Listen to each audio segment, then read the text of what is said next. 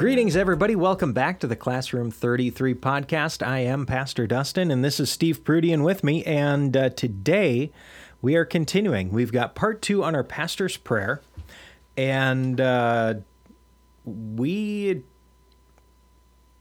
not dragging our feet through this, but gosh, we didn't get very far last week, and we're going to try and certainly get further this week. But before we get into it, Steve, how are you doing today? Today's a good day. Yes, it is. No complaints. It's the day that the Lord made. Mm-hmm. Absolutely. Well, you created this prayer. Oh, the Holy Spirit created this prayer. Okay, I just wrote this prayer. I'm not that smart. All right, you took dictation for the Holy Spirit and wrote this down for us, because you were having difficulty finding a prayer that was already out there that had all this stuff in it. Yes. Okay. And the stuff that was out there was pretty much the run-of-the-mill simple. Okay. Yep. So we've started going through this, and you've got some bolded words, and we're going through and kind of talking about the pastoral perspective on these bold words. Last week we got through several: equip, protect, infilling power, inspiration, love, purpose, vision. I'll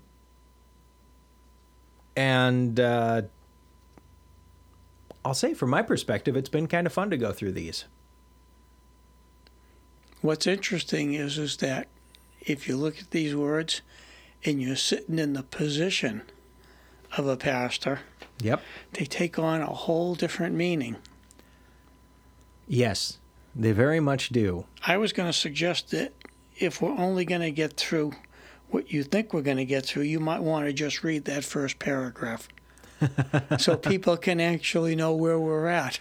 All right, I will do that. All right, so the first paragraph of our prayer is, Our Father God and His Son, Jesus, our Savior, thank you for hearing my prayer. I ask that you equip and protect my pastor. Father, come alongside him with the infilling power of the Holy Spirit and inspiration. Show him your love, purpose, and vision. Give him wisdom and guidance to share your word while ministering to the people you send to him. Strengthen and encourage him for the work you have called and anointed him to do. And that is just a fantastic opening to a prayer. So like I said, we left off, and this week we'll start with wisdom. Is there anything that you want to start with? Where is the beginning of wisdom, Dustin? Where does it begin? Wisdom begins with God. Wisdom begins with God. If you don't go to God for wisdom and you do it yourself, what does that make a pastor who does it himself? A fool. Well, I was going to say a wise guy. Oh, okay.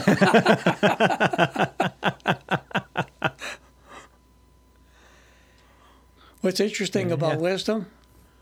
Wisdom is what you need to know that you don't know, so you can do what you wouldn't do.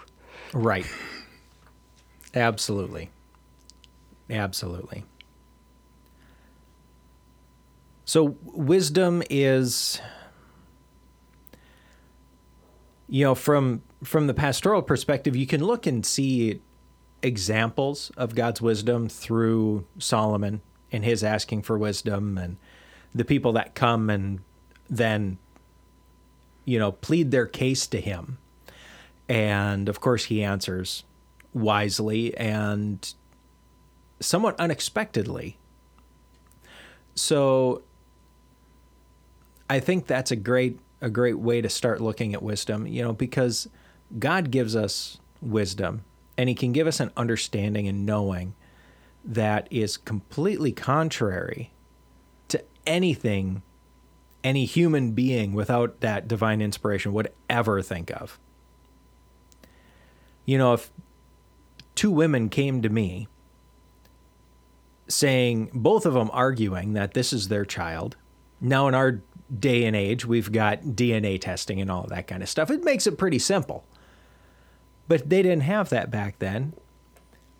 And so Solomon says, cut the kid in half, give half to each woman. I never would have thought of that. Not without divine inspiration. Because it's just such an oddball thing to do. It goes against logic. It goes against reasoning. But it found the answer. They found the right answer. And so when I look at this and I think about that prayer for wisdom as really, God help me to understand things in your way of understanding. Not my way of understanding, because my way of understanding is definitely flawed and fails a lot. But if I can understand it through his understanding and see things through his understanding, then it gives a very different perspective and gives different options and different ideas to go along with it. I believe that you have to be in tune with the Spirit in order to be able to have wisdom. I would agree. Because it's the Holy Spirit that will open up your eyes and open up your heart and your mind to know the will and the way of God. There's several examples of people who displayed God's wisdom. The greatest example is his own son. Yes. And you can find that wisdom that came from God in how Jesus decided to do things and when. And when he was questioned, the answers that he gave that no one would ever expect.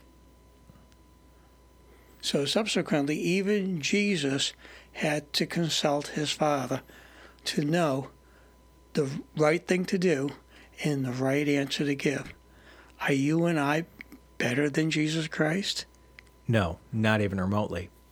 The other person in the Bible that I find as a person who gave wisdom, one from experience, two from prayer, Okay. was the Apostle Paul. Yes. Because if you take a look at all the letters and instructions that he wrote, there's a great deal of wisdom that's imparted there. Yes, there certainly is. And there's a great deal of prayer being had. Yes. He says at the beginning of many of those letters, I pray for you as often as I think of you.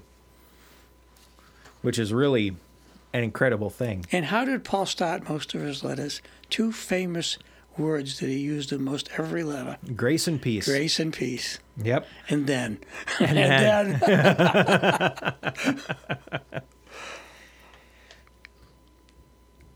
Yeah, and gosh, I was going to say something else, and now it's completely skipped my brain. That's okay. If it comes back, that's exactly it. If it comes back, it'll be the Holy Spirit doing it. Well, guess what? So you had mentioned that wisdom comes to us from being in tune with the Holy Spirit. And we've said before that the Holy Spirit is a gentleman. This is something that you won't be wise if you are telling the Holy Spirit to go be quiet and sit in his corner. Because he's going to go sit in his corner. But then you're going to ask God for wisdom, but you're going to want the Holy Spirit to stay where he's at. And that doesn't work. So this does take an amount of vulnerability from you and an amount of maturity as well. You're going to have that discernment to recognize the voice of God through the Holy Spirit and how he speaks to you. And you're going to have the humility and the vulnerability to allow him to do that and to speak into your life and then follow it. Jesus says, don't throw pearls before swine because they don't know what to do with the pearls. It's wasteful of the pearls. Well, guess what? God's not going to grant us wisdom that we aren't going to use. It's funny, the next word is actually the application of wisdom. It is. Guidance is the application of wisdom, which is good. We can kind of half skip over that one. I don't think so. When does a pastor need guidance? And it can be subtle. It's every day, but and again, I will say I'm not the lead pastor. I'm an associate in an associate role, so I don't prepare a sermon every week. It's not about the sermon. But I have prepared sermons, and I know that there's a lot of guidance that's needed in that preparation. Who is ministry to? Think about the question. Who is ministry to? Ministry is to everyone. Ministry is to everyone. So subsequently, guess who you have to be ready for? That's right. Anyone. Yep. Anyone. Anyone. And I was actually having a conversation just the other day about if God gives me a message to preach, and through my preparation and delivery of that message, if I don't come away with something, something's wrong. Then something's wrong. Something then is I really am not. wrong. Then I am not working in His wisdom, and I am not following His guidance, because He is supposed to be guiding. He guides my reading. He guides the study. He guides the search, where I find the information, what information I find, how I process it. If I am in His will for that message, then there's a whole lot of Him and very little me. And that's good, because quite frankly, the congregation needs to hear the word of God, not the word of pastor. With guidance comes something that people misunderstand, and that word is called conviction. Yes. And conviction means what? Oh, man. What does conviction mean? It's not just a word. No, it's not. And our legal system gives it a connotation that it just really doesn't help, because we associate the word conviction with guilt. And that's not right. That's not the only way to understand it. And how can I explain it? So the Holy Spirit, when I felt convicted, has been the Holy Spirit telling me in a very straightforward and very convincing, sometimes forceful way, that something needs to change, or I need to do something, I need to stop doing something.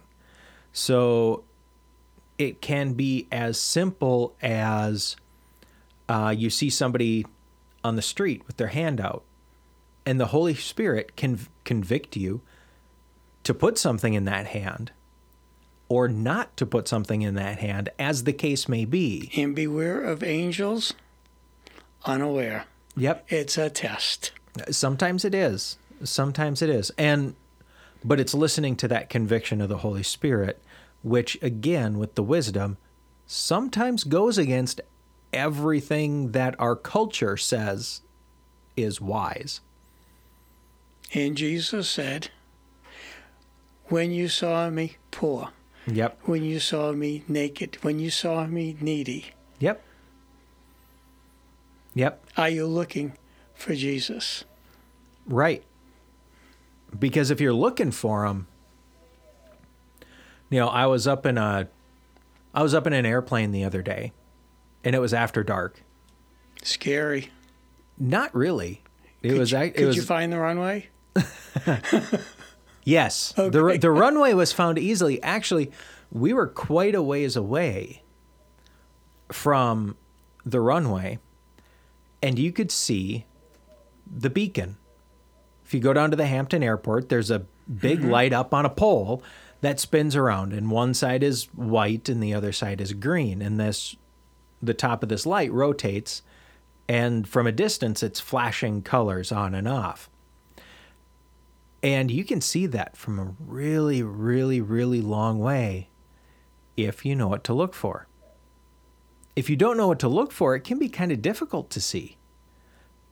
But if you know what Jesus looks like, you can see him way off in the distance, and he will guide you along that path.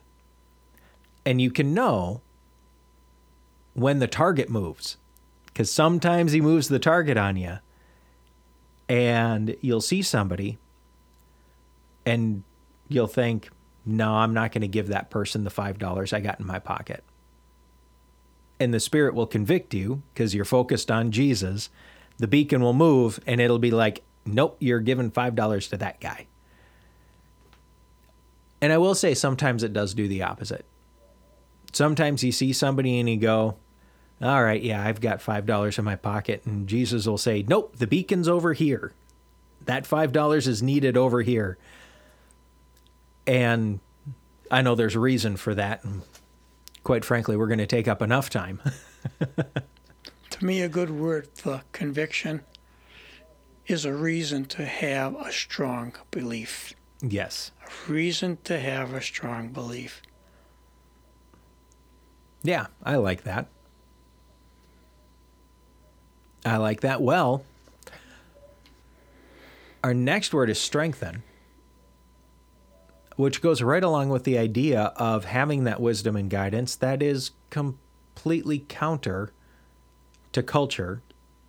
And, the prevailing culture has a logic all of its own and a wisdom all of its own that really isn't a wisdom. And it does take strength. What kind of strength? A strength I don't possess.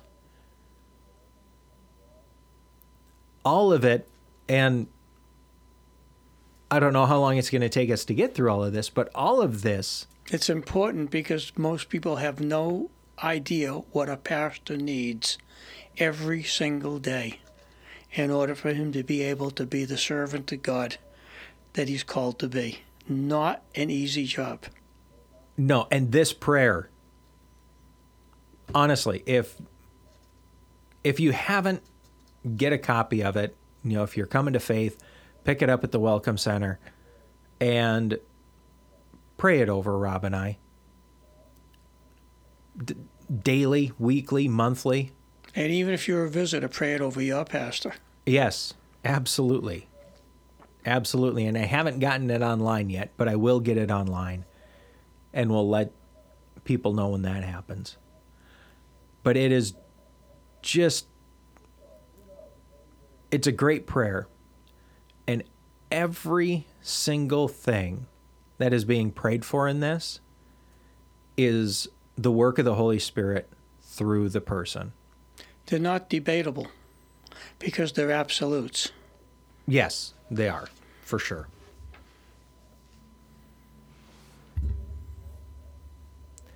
All right.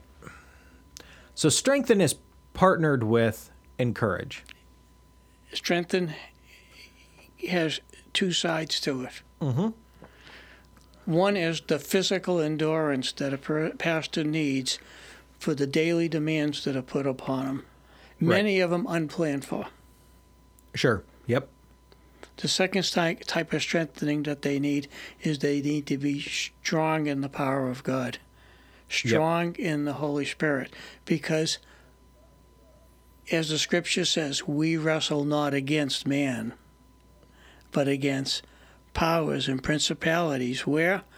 Okay, not in the basement. Nope. But in high places. Right. And if you take a look at the chief name of Satan, he is called the Prince of Persia. That's principality, place, and where his power center is. Yep. But he is also called Prince in the power of the air. Right. And, kind of with that idea of you need to have the physical strength as well as the spiritual strength, and maybe it's a poor analogy, but, thinking of, weightlifting. We had that analogy a couple of weeks ago. We talked about weightlifting. Well, not only do you need the weight in order to build that strength, but you need the gravity.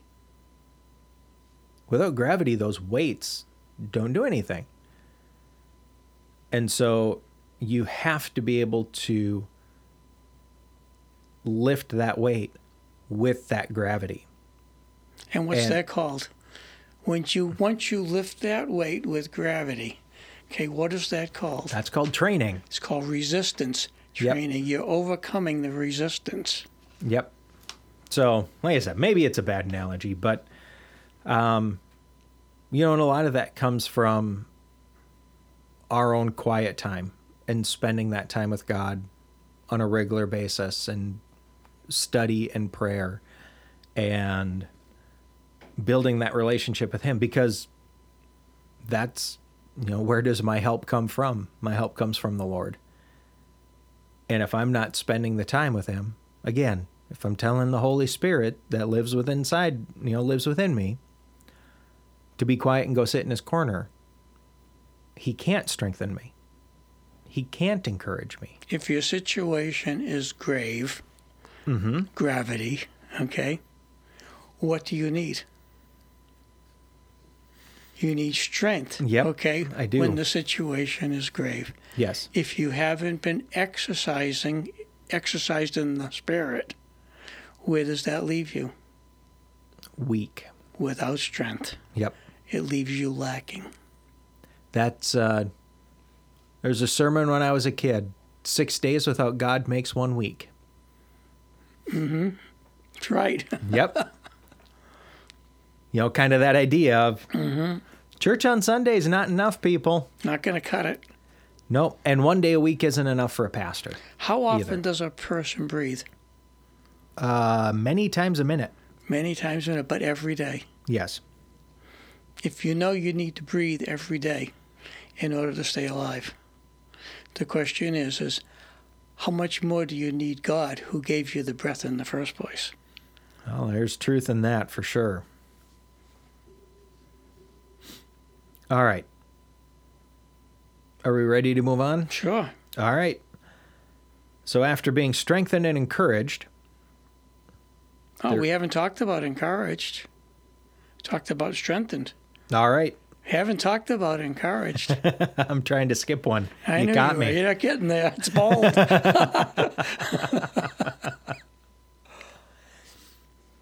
Why is encouragement needed?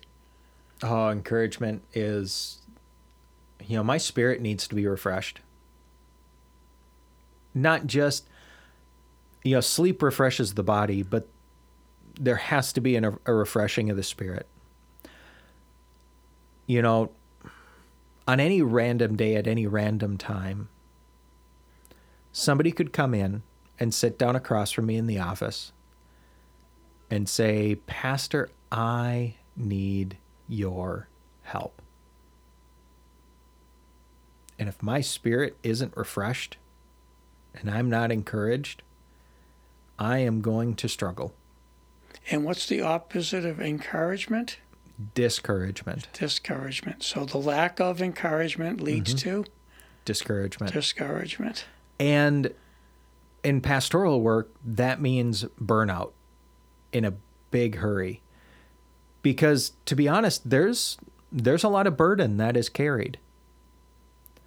And God tells us to share each other's burdens. And that's good. So when somebody comes in and shares a burden with me, I am happy to carry that with them. But I need that spiritual refreshment. And what that spiritual refreshment and renewal does, the encouraging process, is also biblical. And I trade my burden with that Jesus carries. I swap yokes with Him. So a pastor seeking encouragement, another word for that is motivated. Oh, sure, yeah. It's motivated. Your motivation comes from encouragement. Yep. Okay, and the thing is that what can you do without motivation? Without reason? A higher goal. Mm-hmm. You can't do much without that motivation, without that higher goal. No. But why would you have motivation in the first place? Think about that. Why would you have motivation in the first place? Because God put it there. Because God knows what he wants to accomplish through you. Right. Okay, it's the end of the game. Mm-hmm. Right.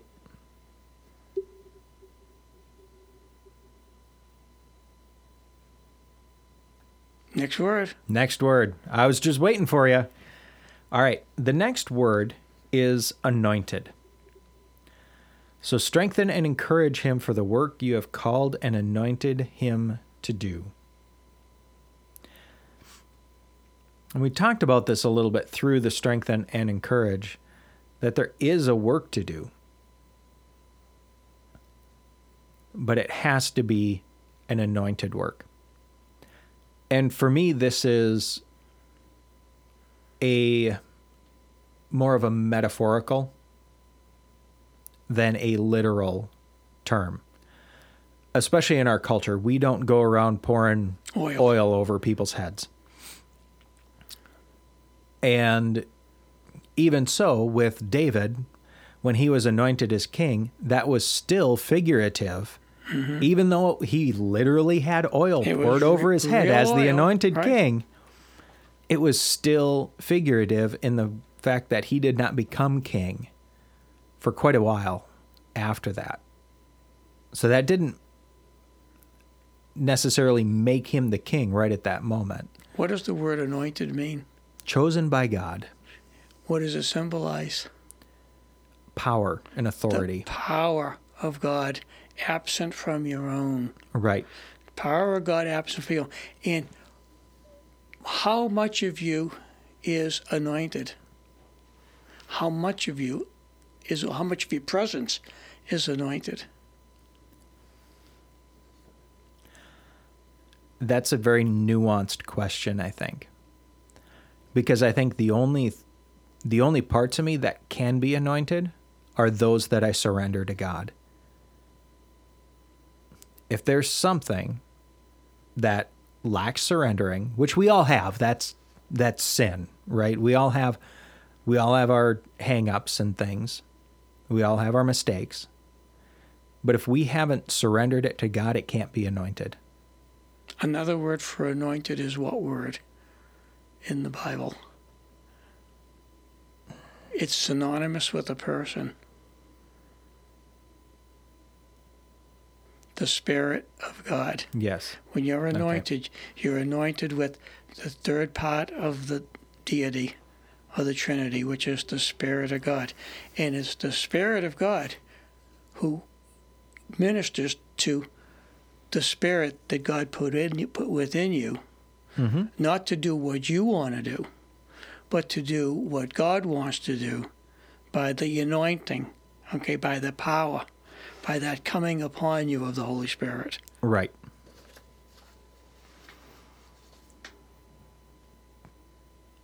And again, you have to surrender. We've got to surrender to the Spirit. We can't tell him to go sit in a corner and expect to be anointed. I would like to think that every person who answers the call of pastor has surrendered his life to that call. Yes. It's easier to go out in the world and make a buck. Oh, yeah. With less headache than it is to have to deal with the people, the problems, the programs, the government, the finances. Yes. Leave me alone. I just want to watch TV and I want to know where the remote in the refrigerator is. I'm happy. Yeah, and that's an easy trap to fall into. Mm-hmm. And if you're not surrendered and in that wisdom and guidance and feeling encouraged, feeling that motivation, it's really easy to fall into the trap of just leave me be. I want to just do my own thing for a while.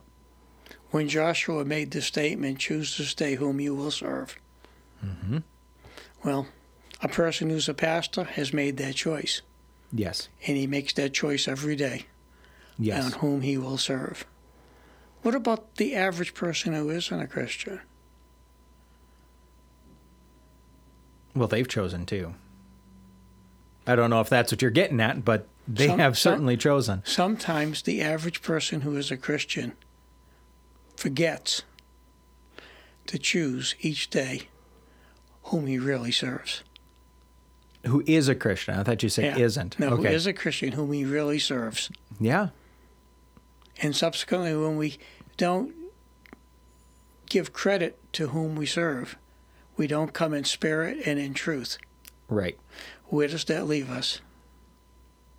Just with our own strength and our own reasoning. No power, only what we have in our daily physical bodies, which usually runs out before the end of the day. Yep. And will quickly become weak and discouraged. Mm-hmm. Yep. Right. So anointing is a top requirement for anybody who is a minister for God and for his Son. Yes. Yep. Especially holding the office of pastor. Mm-hmm. All right. We just finished the first paragraph. We did finish the first paragraph. We're going a lot quicker than we did last week. All right. The next paragraph is, thank you for the safety, protection, and good health for him and his family. I thank you for encouraging him with your presence, peace, joy, and all the fruits of the Spirit. May he be enthusiastically faithful, loving, and kind. We got a whole lot of words highlighted here. It's amazing how that happens in Yeah. such a short little statement. There is a little bit of overlap, but I'm going to go back a couple of weeks, and I think I talked about this actually last week too, because when we were in Mark 11, Mm-hmm. We talked about you can thank God for what has not yet happened because God is faithful and just, and if it's in his will, you know that it will happen. So you can thank him on the front end for that he will do something that he has not yet done. And that is called Faith. faith. Right. So in faith, we're thanking God for the safety, not just physical, but spiritual safety. Mm-hmm. You know,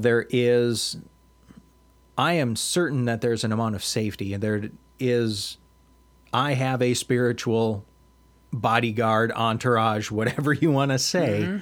I fully believe that. I believe every pastor does. Every preacher and teacher of the gospel does have that. Because you've declared yourself what? His.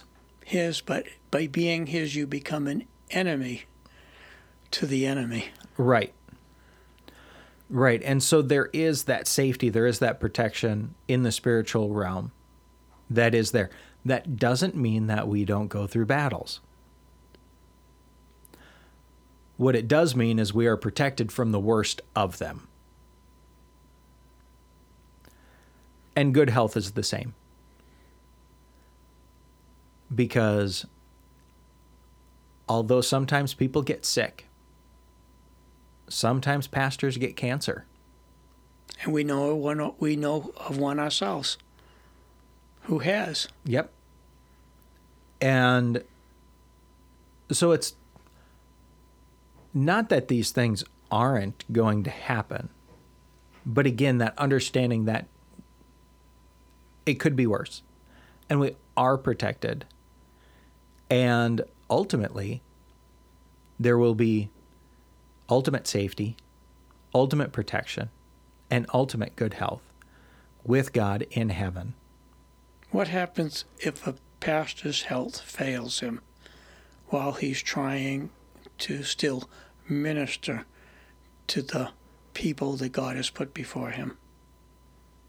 What happens to that pastor, to that man whose health is failing? Well, it depends on whose strength that he's relying on. Because if he's relying on his own strength, there's usually a failing of the ministry. But if he's relying on God's strength, it could even become more powerful. It could become more powerful.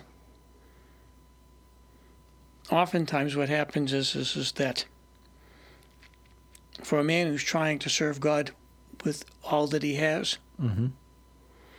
the one thing he really doesn't have time for is failing health.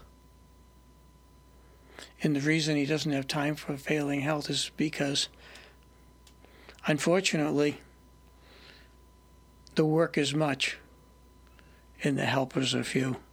Yep. Yeah, that's 100% true. So one of the reasons we pray for a pastor to have not only spiritual health but good physical health Mm-hmm. is for him to be able to handle the load of each day. Yep.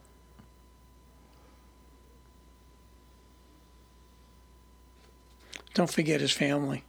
His health affects his family. And his family's health affects him. Exactly. Yep, that is absolutely true. And these prayers are answered.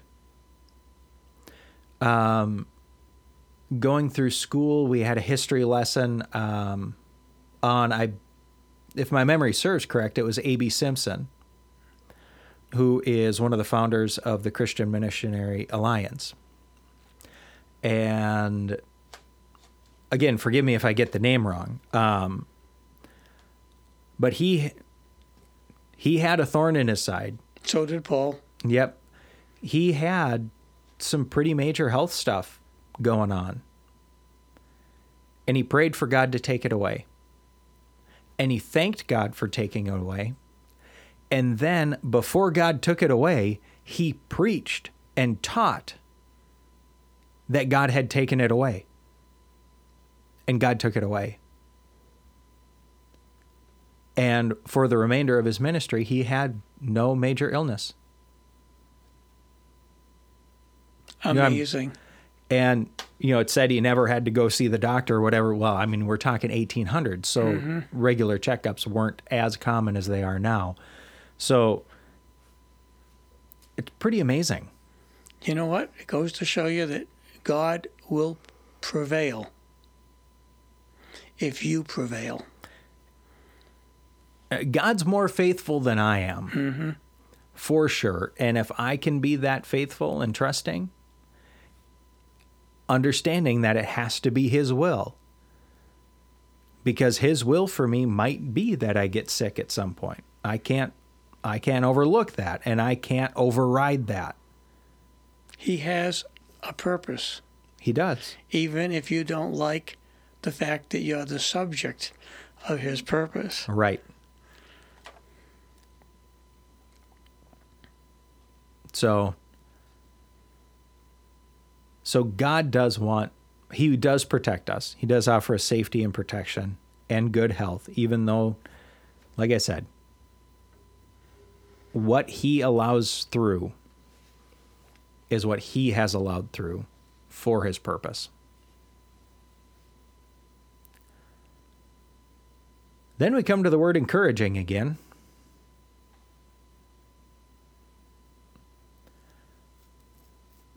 Do we need to say more on encouragement? Only one thing. Okay. What is the difference between asking to encourage and then we look at the word encouraging? What's the difference between the word encourage and then the word encouraging? Well, the tense of it. The tense, ongoing. Yep. Okay, the fact is that he needs ongoing encouraging. Right. And encouraging with and through the presence, peace, joy, and all of the fruits of the Spirit. And those are all mouthfuls when you think about it. Yes, they are. Every single one of those words you could actually preach a sermon on. You could very easily preach a sermon on all of those. Yep. The presence of God is something that every Christian experiences but not all the time. We don't always recognize the presence of God. Sometimes God goes quiet on you. Sometimes. I'm reminded of a story of a farmer and his wife. They get married and they're young, and she always sits next to him in the pickup truck, snuggled right up close to him. And over the years, as time goes by, she eventually slides over and she's sitting in this other seat, the passenger seat. And one day she looks at him and says, "Why are you so far away?" He hasn't moved. He can't move. And we do that with God. I mean, be honest, we do that with God. We move away and then go, "Why, God, why can't I feel your presence?" Well, get over here. And so that is the result of spending that quiet time with God, that regular time in devotion, in prayer, in study of the Bible, and, letting the Spirit do what the Spirit needs to do inside of you. And the presence of God is revealed. When I experience the lack of the presence of God, Mm-hmm. He allows me to feel the lack of His presence for one of many reasons. Yes. Because He's trying to call me to attention for why He's not close by, why He's not in agreement to whatever I'm doing or whatever I'm thinking. Right. And so what he's saying is he's saying, I'll come close to you. As you move over in the seat and come close to me. But does he say, "I'll draw near to you as you draw near to me"? Yes. but the whole thing is that for us to be drawing near to Him, is we have to leave all of the garbage behind that has actually separated us from Him. Yes, that is very true. So from presence, we start to step into the fruits of the Spirit. It's interesting. A lot of people want their pastor to have all of the gifts of the Spirit. And when their pastor doesn't seem to exhibit all the gifts of the Spirit, Mm-hmm. they accuse him of not having the fruit of the Spirit.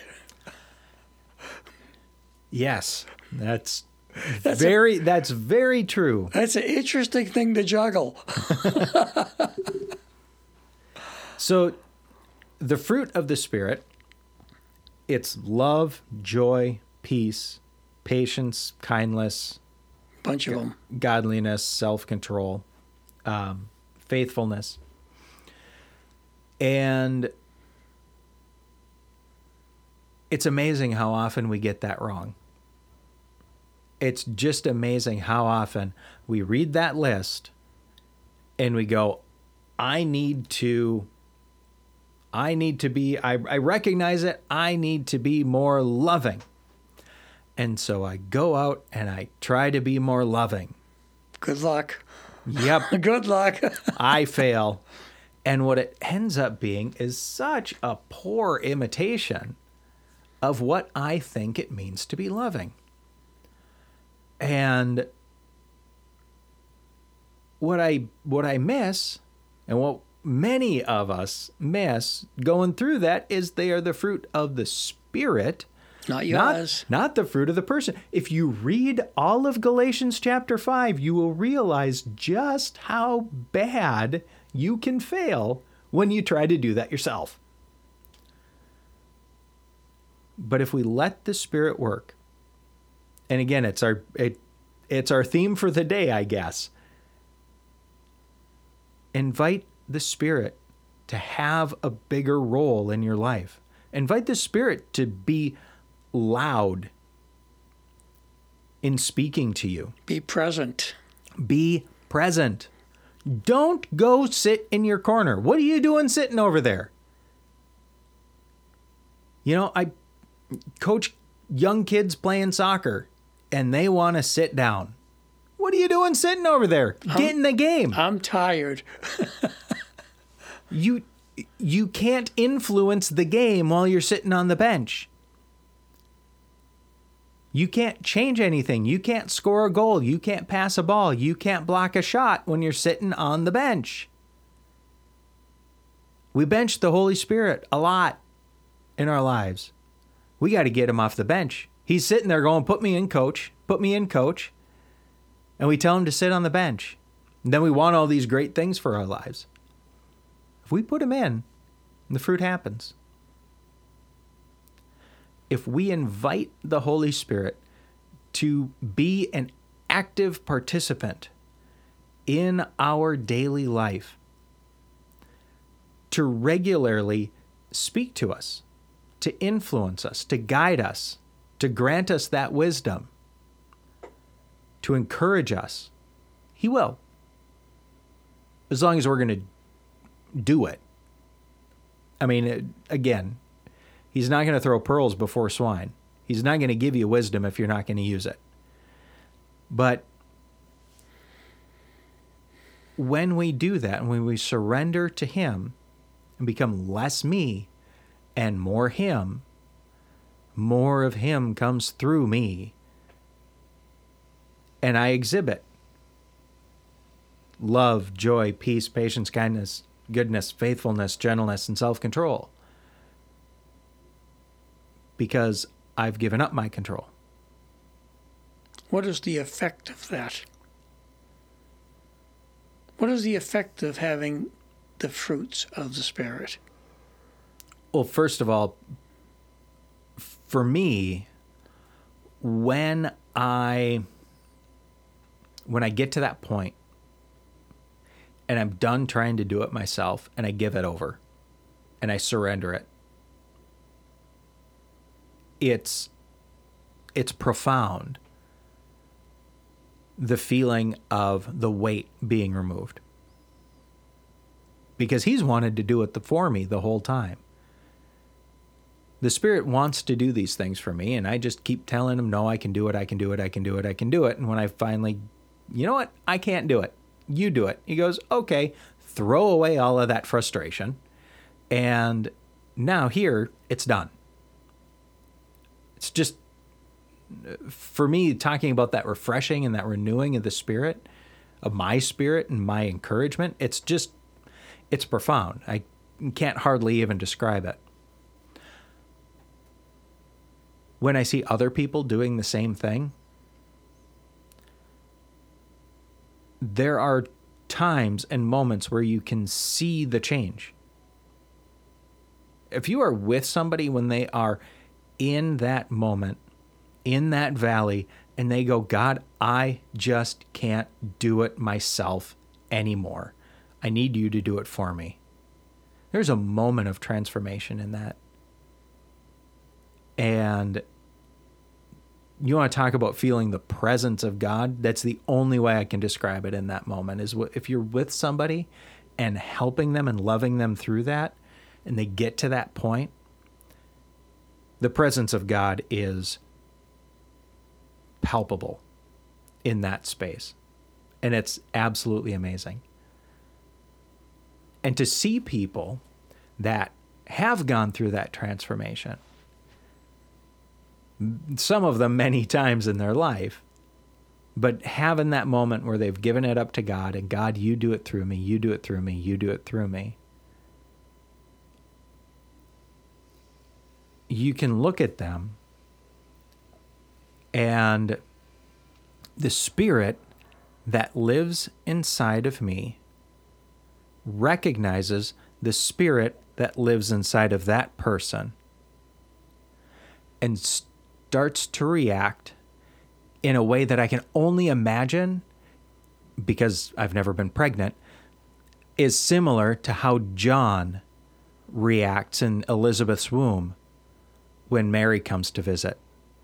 And John, the spirit of Elijah living in John, recognized, he knew Jesus was just walked through the door and starts doing flips And Elizabeth recognizes it and knows what it is because, she's a godly woman. I can only imagine that is something similar to how I feel when I encounter a truly godly person who is in tune with the Spirit. It's called effectiveness.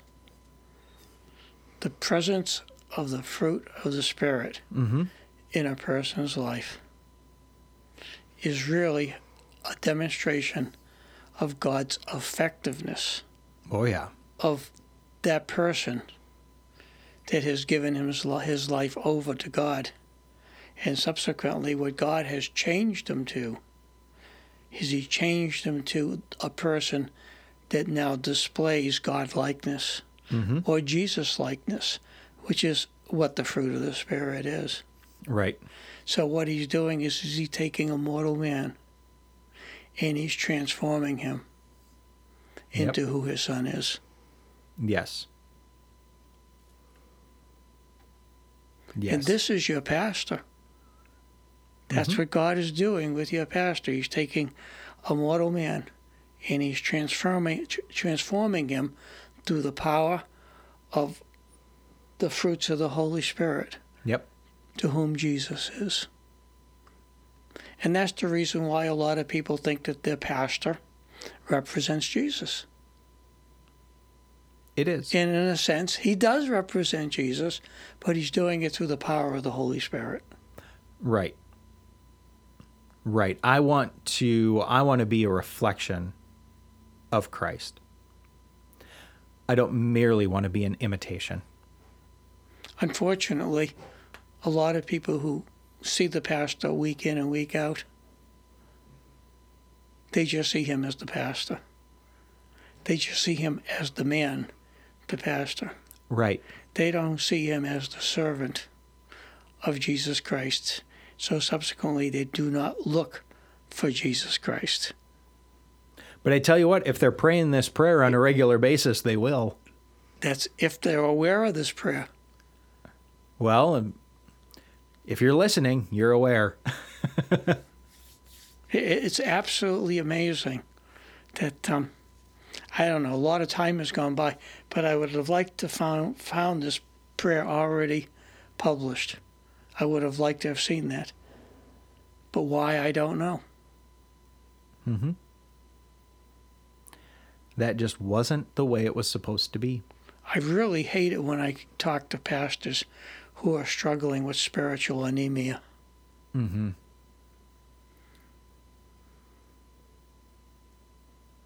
Yeah, it's tough. And I'm sure it's incredibly difficult to be a pastor struggling with that.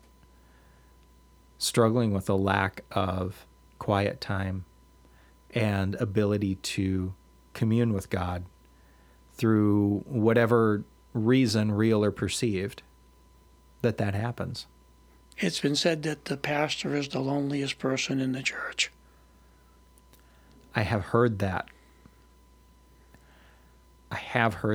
And there is truth to it. It's an unfortunate truth, but there is truth to it. That would be another talk for another day. That would be another talk for another day. But we don't want him to feel lonely. We want him to be enthusiastically faithful, loving, and kind. I want him jumping for joy. So do I. I want to be jumping for joy. And, coming off of our talk of the fruits of the Spirit and that transformational moment, there is very little in life, if anything, that is more encouraging than that transformational moment, especially internally transformational when you give up to God and he takes it away. Jesus says his burden is light. Yeah, it's light.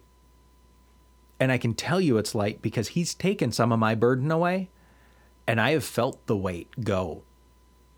And whatever he's laid on me weighs nothing. Look at it this way. You don't have 613 Levitical laws to follow. No, I don't. I have to love God and love people. Very simple, Very simple. but harder than you think. Simple doesn't mean easy. That's right. Remember I talked about how people get confused with their pastors about having the fruit of the Spirit, and they mistake it for the gifts of the Spirit? Yes. When a person looks at their pastor and he's looking for the gifts of the Spirit, what is he really looking for? Another person looking at a pastor and saying, you're supposed to have all of the gifts of the Spirit. What is wrong with that statement, and what is wrong with what they're looking for? If I'm tracking with you, which I'm not sure if I am, It's okay. but in my experience, I would say that person is looking for works. Exactly. What's in it for me? What are you going to do for me? Which gift are you going to give me? What are you going to use on me? Right. You don't have the fruit of the Spirit because I have never seen you heal somebody with a prayer. I've never seen you speak in tongues. I've never seen you do these things that aren't my gift. And there's a funny 2 words. 3 words. Okay. Okay. And to some are given. And to some are Some. given. Some. Some, Okay. but not all. Not all. I have seen evangelists, preachers, teachers who can and have healed with prayer.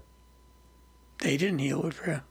You understand what I'm saying, Yes, though. I am. Yes, Okay. I do. Okay. That have had spiritual healing worked through them. Okay. I have seen that. I have known of people who have, in the name of Jesus, been able to cast out demons. Mm-hmm. I have never cast out a demon because I've never had to. And until I have to, God is not going to give me that ability. I haven't had to heal somebody through the power of the Spirit, so I don't have that gift. I don't know if I'll ever have that gift, either one of them. That isn't wrong. But it's not central to salvation. It's not. No, I haven't had the need in God's will to have that gift, so I don't have that gift. That's fine. You're not the discerner of what gift you're going to get. No, but the fruit of the Spirit is for every believer. Exactly. Every single one. Now, do I have spiritual gifts? Yes, I do.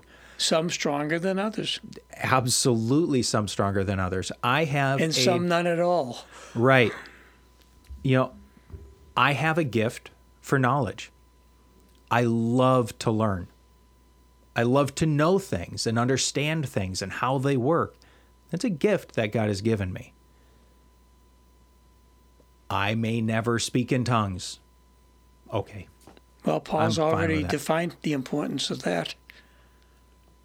Tinkling cymbals? Well, personally, I think the speaking in tongues gets a bad rap because that's the one that people always go to. It's the most well-known of the gifts, And also abused. and it's also the most abused. And it's most abused probably because it's likely the easiest of them to fake. And like I said, I think it gets a bad rap. But what's the test of it? What's the test of it to be true? In assembly, it has to be an interpreter. Exactly. So if there is no interpreter, was there really a gift present? No, No. no. And I have experienced it. Not in this church, in another church that I was a part of for a time. There was some speaking in tongues, and there was an interpreter. And it was usually only once every couple weeks. It was pretty consistent, but it wasn't. Always the same interpreter? No. Okay. Not always the same speaker. But there was a speaking in tongues and an interpretation. And I think if my brain is working at all and my memory is serving me still, I can only recall one situation, one time, when there was a second person who spoke in tongues. And that was interpreted by somebody else. But I can only remember one occasion where two people spoke in tongues in one service. And the effect and purpose of it was what? The effect and purpose? Edification. The interpretation was a prayer for the congregation and for the people to encounter God and better know Him and love Him. I think that's another topic for another time. It really gets involved. It does. It does. And we simply don't have time for that today. But what I want to say about our last bold section here in this paragraph, enthusiastically faithful, loving, and kind. Okay, faithful, loving, and kind, again, are our fruits of the Spirit. Yes. That enthusiasm comes from that surrender and that infilling of the Spirit and that removal of that burden. What is the Greek word for enthusiasm? I have no idea. Dynamos. Explosive. That's right. Dynamos. That's enthusiasm. Explosively faithful, loving, and kind. Well, that enthusiasm, it just flows out of people. You can see when people have experienced that transformation. Not only are they enthusiastically faithful, they are on fire for God, but they want you to be too. And don't you want your pastor to be like that? Absolutely, I want my pastor to be like that. If you can't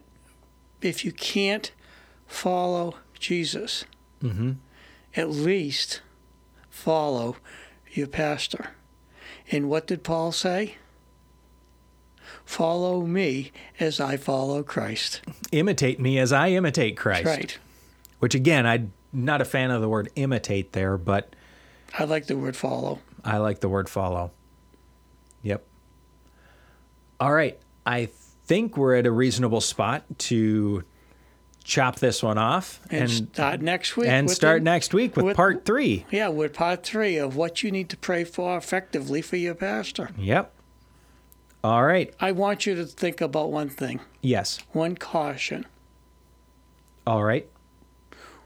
What position does it leave you in if you do not pray for your pastors? That's a very interesting question. And one our listeners should absolutely ponder. And where does my help come from? Where does it come from? That's the question. Where does my help come from? I know that's the question, but I really want to answer it. And so in order to not answer it, I'm just restating the question. You a politician now? Sure, why not? You're throwing it back at the asker. All right, Steve, thank you so much for coming in. Great to have you as always. My pleasure. You never know what's going to happen next. You really don't.